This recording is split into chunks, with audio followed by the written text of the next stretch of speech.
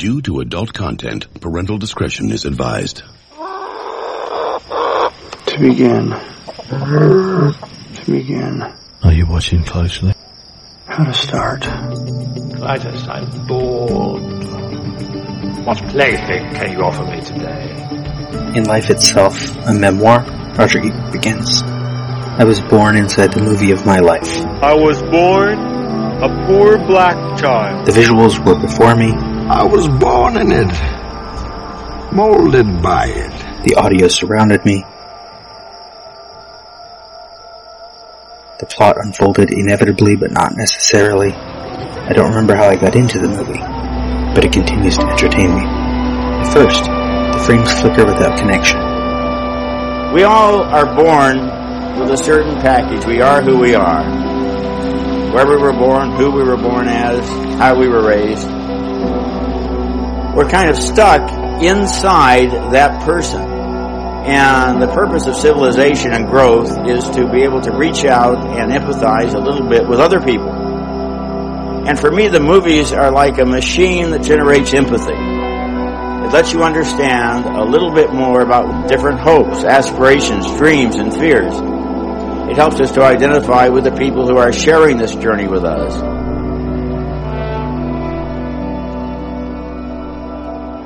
Here's the deal.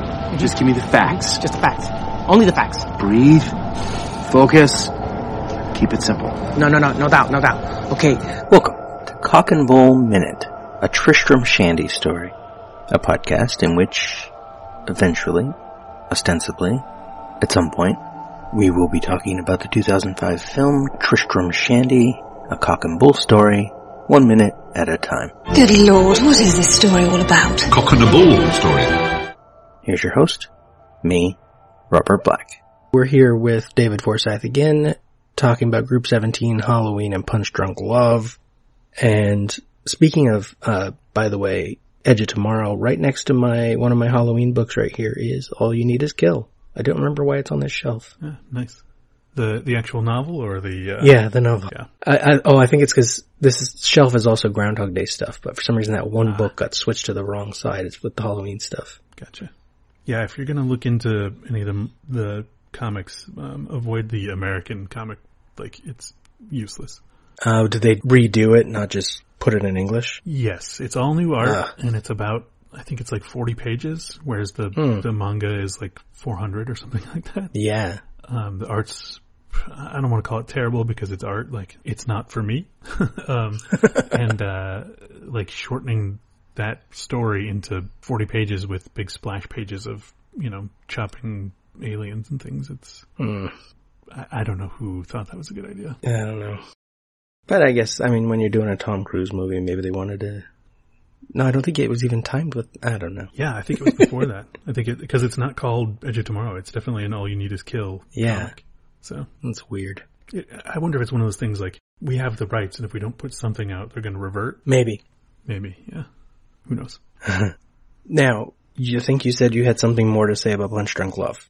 Yeah, I want to admit some things about Punch Drunk Love. Okay. I think I identify with that movie because every awkward relationship feeling that I've ever had, or awkward, like, flirting, nascent sort of relationship feeling, is in Barry, obviously amplified by 1,000 times. Yes. So I don't like to admit that I identify with Barry, but it's probably just portions of it, but man, it's hard to watch that and like feel yourself in some of that and not just cringe through it. Mm-hmm. I probably watch more of Punch Drunk Love with my eyes hidden behind my fingers than I do Halloween. See, I said one's a horror film, one's a slasher film. Yeah, exactly. Yeah, because I've learned that in doing this bracket and like breaking down these movies that ended up at the top, a bunch of them are where like a big part of why I like it, and this makes sense, is because I connect with the main character. Yeah. Even horrible people like Riggins in Birdman, he's a horrible guy. Yeah. Like egocentric asshole. And I'm like, yeah, but I feel kind of like I've been there, I understand his motivations, if not his actions, right? Yeah. Yeah. And then this, Barry, I'm like, I have 6 older sisters, and I am awkward and didn't really have like romantic relationships till I was in my 20s. Yeah. It was a weird, I grew up in a religious environment that told me the world was going to end before I was an adult, so I wasn't going to get far. So why bother, right? Yeah. Yeah, wow. Huh. Yeah, I don't know, I don't like to throw out superlatives, but I think this might be Gen X's greatest rom-com, right? Like, considering all of your Sleepless in Seattle's sort of a generation before, right? Is this Gen X? I mean, age-wise, they fit. Yeah. And PTA is older. I guess, yeah. I don't know. It sort of feels that. I haven't really thought much about when it came out and why it is the way it is, but it's hard to do that with Anderson's films, because true, he spends a while putting them together, and they're long films about a lot of things. And they do all sort of hang out in this magical realism sort of. Mm-hmm. I mean, it's not like wands and fairies and things, not that sort of magical, but like it's a world that sort of floats above reality. Reality is so unreal, but it is a nice change. True, thumbs up. Well, yeah, Barry dances in the store, and you could almost imagine that he's going to break into song. Because it's that just to the side of reality. Yeah. Yeah. And, it's, at the same time as it's sort of making you feel all of Barry's flaws, it gives you some hope that even these terribly flawed individuals can find something, right? Like, it's not a traditional meet cute. It almost feels stalkery at points. It almost feels violent at points. Yes. That conversation where I forget what the exact line is, but where he says he wants to punch her in the face so bad or something like that. I'm sorry, I forgot to shave. Your face is so adorable. Your skin and your cheek. I want to bite it. I want to bite your cheek and chew on it. It's so fucking cute. I'm looking at your face and I just want to smash it. I just want to fucking smash it with a sledgehammer and squeeze it. You're so pretty. I want to chew your face and I want to scoop out your eyes and I want to eat them and chew them and suck on them. Okay. This is funny. Yeah. This is nice. And she wants to bite him. So yeah, they both do that. Yeah. Yeah. It's hard. It was fun watching that scene again, watching that recently, because I thought of it in a slightly different way. I'm like, I think the point of the scene is it doesn't matter what they say.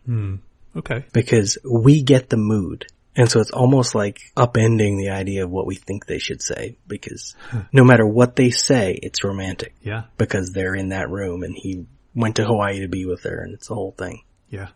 Well, and they're sort of in the middle of their honest revelations to each other at that point, right? She's admitted to him that she engineered their meeting, and he's admitted to her, or about to, I think, that he beat up the bathroom. And that he doesn't have any business in Hawaii, right? Like, and that he doesn't travel. Yeah. So it's, and I'm trying to remember if there is one of those, like, music and color washes over that scene. I don't recall specifically. That is sort of hovering over the veil of that movie. Yeah, I think there's a little bit there.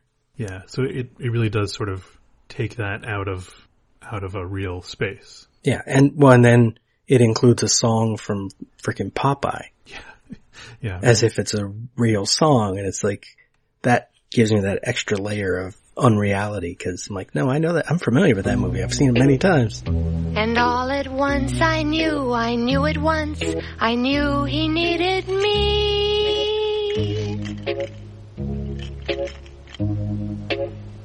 Until the day I die, I won't know why, I knew he needed me.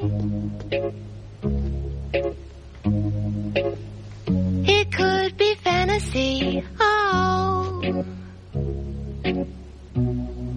or maybe it's because he needs me, he needs me, he needs me, he needs me, he needs me, he needs me.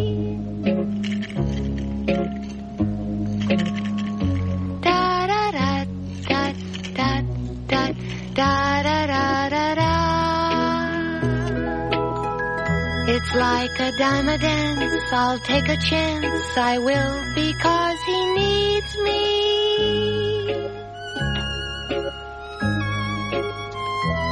No one ever asked before, because they never needed me.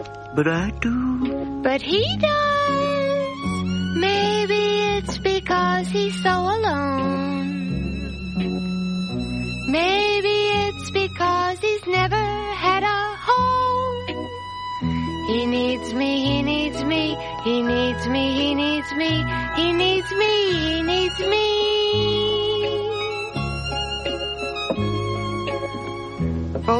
For once in life, I finally felt that someone needed me.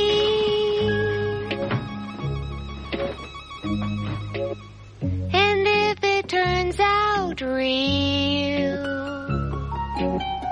then love can turn the wheel. Because he needs me, he needs me, he needs me, he needs me, he needs me, he needs me.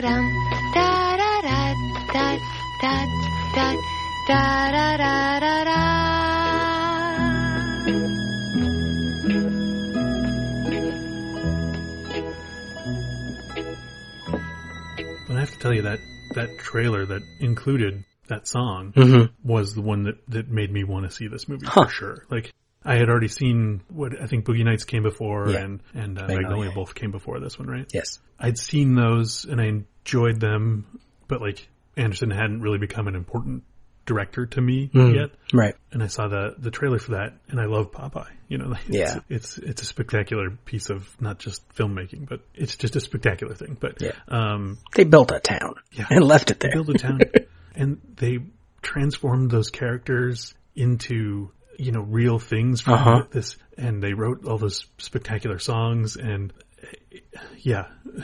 what episode do we talk about Popeye on? I guess this one, but no, I mean, hearing that song said to me, like, I need to see this movie, even though I probably wouldn't have seen it. Because now it's something more interesting, Yeah.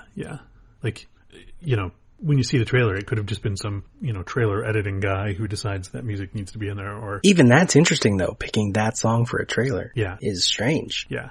But then when you see that it's actually in the film, and it's probably almost the whole song in there, even maybe like loops of it. I think so, yeah. It's a long montage that's the scene where he meets her in Hawaii, like when they come together and they embrace and they kiss in the... the silhouettes, yeah. Yeah, that one, like, that gets me. Like, that's like a romantic thing to me. Like, even though, you know, that would make me terribly uncomfortable with this public display of affection with all these people passing by. It's sort of a romantic, idealized bit to me to see that. I don't know.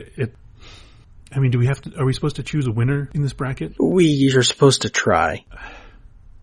Because, you know, I may have talked myself... This one's hard for me to do that, because Halloween's been with me since I was like, before I could remember movies. Yeah. I saw them film part of Halloween 2 when I was 5, and I already knew Halloween, you know?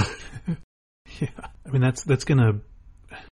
Like, the institution of Halloween probably holds up and, like, has more sway in my life and in the zeitgeist of... Yes. You know, the type of films that I like anyway. And it's the one that more people will enjoy. Yeah. It's audience friendly as such. But as often as I've seen Punch Drunk Love, and it's fairly often, I'm probably definitely not as often as Halloween. Yeah. It still rivets me, like, when I watch it. Yes. And there's details in there that I still try to assign meaning to, you know, like, I'm always trying to figure out different things about that harmonium, right? Like the scene where he's applying the duct tape to the bellows and just trying to do a little bit of basic repair on it is, I don't know, like, that gets me thinking about, you know, where does this sit?